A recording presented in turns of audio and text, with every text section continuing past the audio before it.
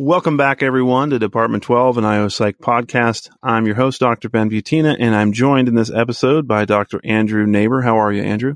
Good, doing great. Hi, Ben. So Andrew has his BA in Psych from Gettysburg College, his MA in IO Psych from Middle Tennessee State University, and his PhD from Texas A&M University. And he is here today to do something very serious, which is defend a buzzword, or in this case, a buzz phrase. And that phrase is team agility. So I think, like many listeners, my first response when I hear a new buzz phrase is, if not immediate rejection, there's a definite tendency to say, this is just another phrase for something we've already been studying for 100 years. But that's not the case here. Tell us why. Yeah, so team agility, I realize that I'm already backpedaling. Team agility is a broad term that can refer to a lot of different kinds of performance outcomes. And when we're talking about teams, I think we all realize that performance as a team is much different than performance as an individual. It's got different inputs, influences, individual differences, function a little bit differently in the team environment as opposed to more traditional individual kind of performance context. And team agility, I think, is a good exemplar of general flexibility and how individuals and teams operate a little bit differently. The reason that I've defended team agility, I think, is because agility has become such a buzzword because of agile teaming and a lot of the influences that we're getting from software development nowadays. And it's easy to say this is just another fad.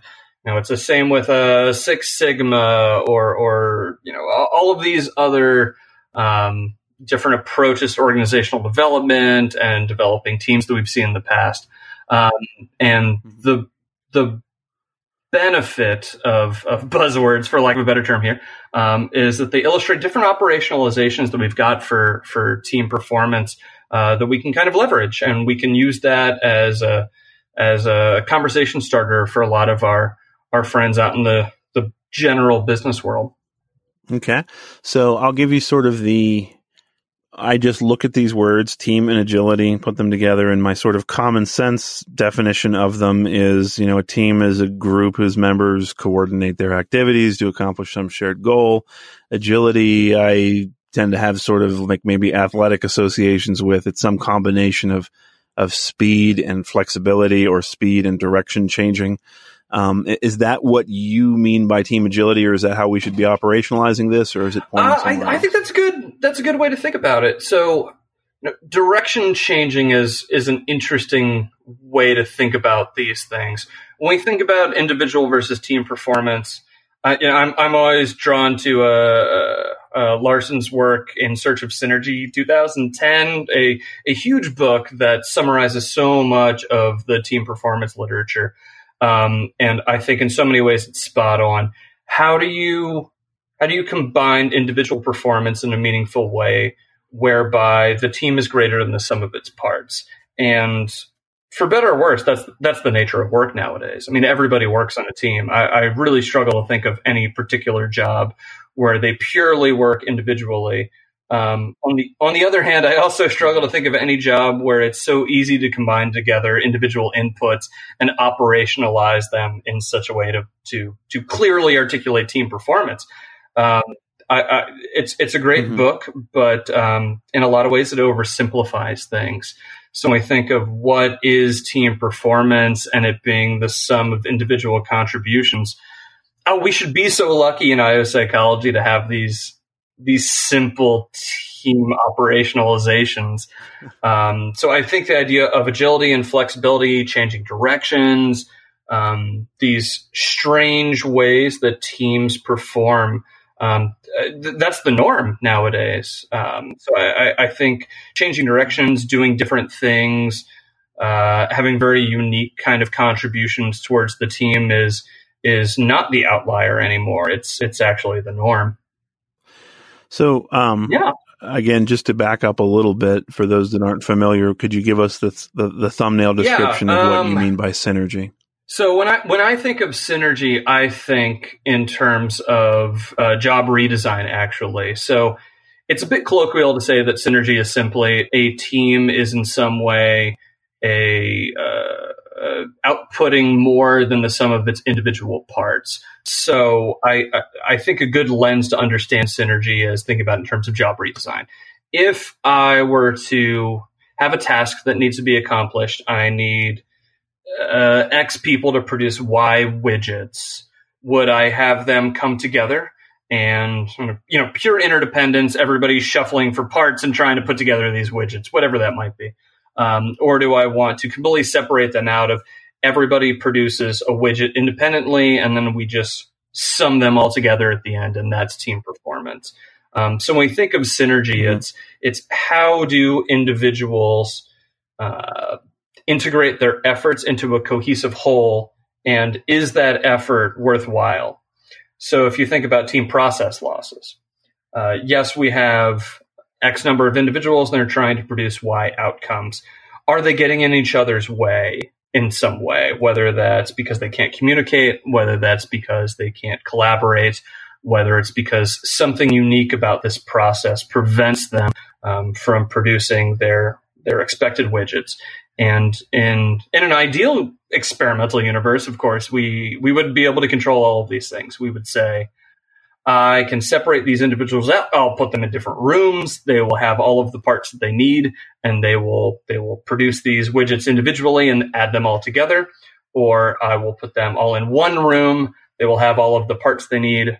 They will, in some way, integrate their efforts and produce more or less. And in some ways, it's as simple as that. But we know that jobs don't often work that way, and we don't, sadly, in some ways, live in a lab.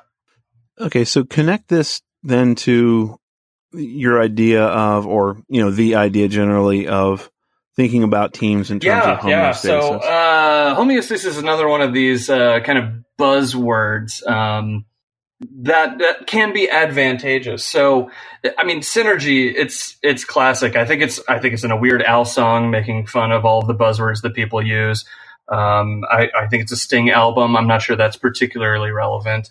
But I mean, it's almost a joke of we need to synergize, and it's not. It's an important way of understanding how teams perform, and it's also a really basic building block of how we design jobs. If we're spending our time forcing people to be on teams where that's not the best way to produce work, I think that's not just a disservice to ourselves and being arguably bad job designers, but it's a disservice to the individuals that are trying to do their best work and might be not only discouraged, but also be in a situation where they're not able to do their best work due to how they're kind of organized within individuals or teams. When I think of homeostasis, it's a lot of the same problems. So when I think of homeostasis in teams, I'm thinking of not just everybody getting along, which I think might be one way to conceptualize it, which isn't bad. But I think about it in terms of free energy. So if there's individuals on teams that might have some downtime, are they using that productively? We know that team members might get in the way of other team members.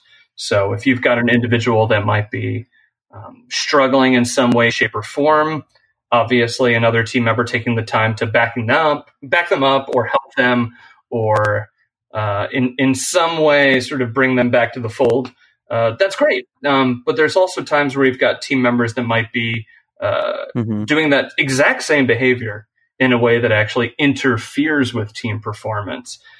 Taking time to back up another team member who doesn't need backup. That's not just overlapping efforts. In some ways, that might actually be a direct conflict. It might damage the team as a whole because they're not just spending extra time here, but they're actually conflicting with the general team goal. Okay. And then another term that, we sort of talked a little bit about in the lead up to the episode is this idea of anti-fragility. And that's another one of these terms that I tend to think of as being like a current buzzword. I'm seeing anti-fragile or anti-fragility a lot. Yeah, definitely. Tell us sort of how you operationalize that and how it relates to this overall concept. We don't talk about a lot in the team performance literature, but it's something that it's just on the tip of the tongue for a lot of business leaders. They want to have a team that is robust against shocks is able to adapt and again, to use buzzwords, to be a little bit more agile.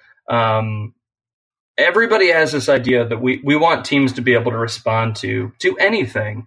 And that's really a tall order. Every business is talking about how it needs to be agile overall, but that's really going to be the particular team trying to respond to these challenges. It sounds cliche to say simply business environment is changing. We're dealing with all sorts of shocks to the system. An organization, we hope, can respond to those shocks. But at the end of the day, it's often a lot of teams that are individually responding to those shocks. When we think of the term anti-fragility, which I don't even know if that's a buzzword yet. Do you hear that a lot in the team literature? Not in the team literature, but just in business in general. And I usually hear it dropped in where strong would probably be just as good. But you mean something a little different by that. And it's why I'm digging a little bit here. Black Swan argument and all of the work that I believe is Nicholas Nassim Taleb has been doing has really tried to conceptualize anti-fragility. And I don't think that he's applied it to teams per se, but it's something that resonates with me. I think in some ways methodologically we're really struggling to catch up to it. But what I would think of as a team level operationalization of anti-fragility would be something along the lines of it's beyond a team being simply robust to a shock. It's beyond a team being resilient to a shock. It's a team that's actually growing from a shock. And we can talk about sort of what makes up a team and all of that stuff. But when I think of a shock and a team, I'm thinking of a shock being performance is uniquely changing. The actual outcome variable, how we're defining performance or the tasks that lead to team performance is fundamentally changing. Maybe even the task is changing. I mean, this is very difficult to kind of assess in a lab setting, but if you've got a team that starts off with something like a brainstorming exercise, they've got some time to settle into one another and they have a sense of cohesion. They're learning how to collaborate better with one another. And then we're going to transition them to, playing Fortnite, a completely different, unique task. Are they in some way different from a team that maybe started with the brainstorming exercise and then went to play Fortnite and just can't get it together? For some reason, they uniquely fail. And I think we have some sort of intuitive understanding that there's something about a team that's cohesive in this way that's robust to that kind of shock. And we know that some teams are unable to do that. And that's how a lot of teams work nowadays. I mean, it's easy to say we've got project teams that'll switch tasks or switch projects, and they may band together and then disband. But we also know that every team is going to have some sort of shock to their system. Some teams aren't just robust, but grow from it and leverage that previous experience. And some teams are just going to fold.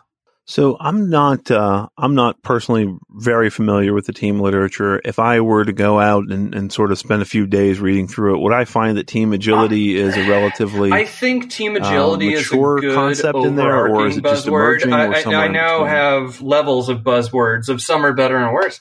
But aren't all of the terms that we use at some point in time buzzwords? Is terrifying. Yeah, I mean, it's true that it's easy to make fun, but every term or concept or phrase that is now old hat was at one time a buzzword that people heard and said, "Really? That's what you're looking into?"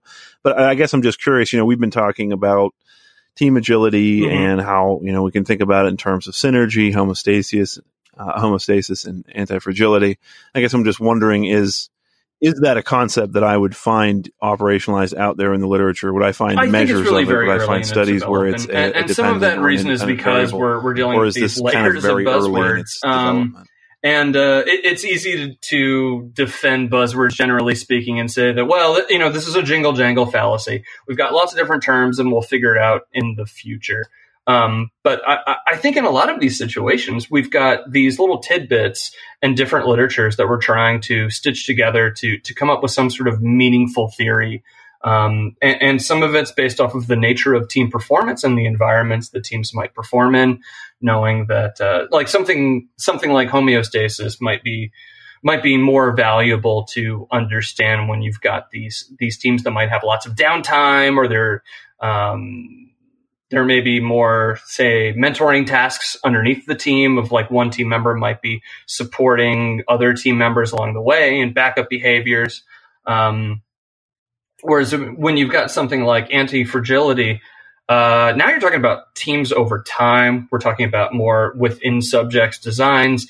If you've got a team over a long enough period of time, when do they respond to different environments in a unique way? So I would say that we're probably pretty early in a lot of these concerns. Again, this is in defense of buzzwords. I would say in a lot of ways, there's a lot of buzzwords floating around because there's interesting ideas that we don't have terms for and maybe not an overarching theory. But we're trying to come up with these unique operationalizations for unique performance domains. Teams cover so much of performance nowadays. We're trying to come up with these different metrics, and sometimes buzzwords are really useful terms for operationalizing these ideas. For my last question, I'm going to ask you something kind of challenging. So if I were a graduate student right now and I'm looking at a range of topics that I could be, maybe writing a thesis or a dissertation on, what's an idea from, sort of this operationalization, this emerging operationalization called team agility? No, that's a great question. You think might be worth looking into that would make a real contribution to sort my of immediate developing lazy this idea or response this would theory? be always collect more data, as much rich, high density data as you can over really short time frames, because I think that there's so much information going on in teams. Mm-hmm. If you've got a team, there's all sorts of connections between people. There's communication, there's performance, there's unique collaborative behaviors. And it's really easy to miss by in some way trying to figure out what's the best way to sum up all of team behavior. But teams don't really operate that way. And we know that. We know that you can't just have a single trial. We know that even at the end of a particular project, some teams will succeed and other teams will succeed through completely different strategies. So my immediate lazy response would be collect as much information as you possibly can at numerous time slices, because you don't know what might be interesting and what might be valuable at some point along the way. And you should be looking at all of these things, like something like homeostasis. You don't know how long the downtime might necessarily be until you've collected some of this data and then realize that maybe it's actually quite sparse data and there's a lot of downtime between team members. And then the few times they might interact in a meaningful way, that's what's interesting. When you're talking about maybe an anti-fragile team, the issue is not necessarily the time slices or how sparse the data might be, but meaningful changes in the fundamental environment. And there's so many different ways of conceptualizing even that, of what is a shock to the system. Is it time-based? Is it task-based? Or is the natural kind of ebb and flow of the team? Are you going to grill me and make me say some specific thing that's going to be a dissertation at some point in the future? No, I guess I'm just thinking about, it sounds like there's a lot of meat in here, and I guess I have more questions than I have answers. I'll be honest with you, I'm not really thinking clearly. I'm not seeing this as clearly as you are, and I haven't given as much thought as you have, obviously.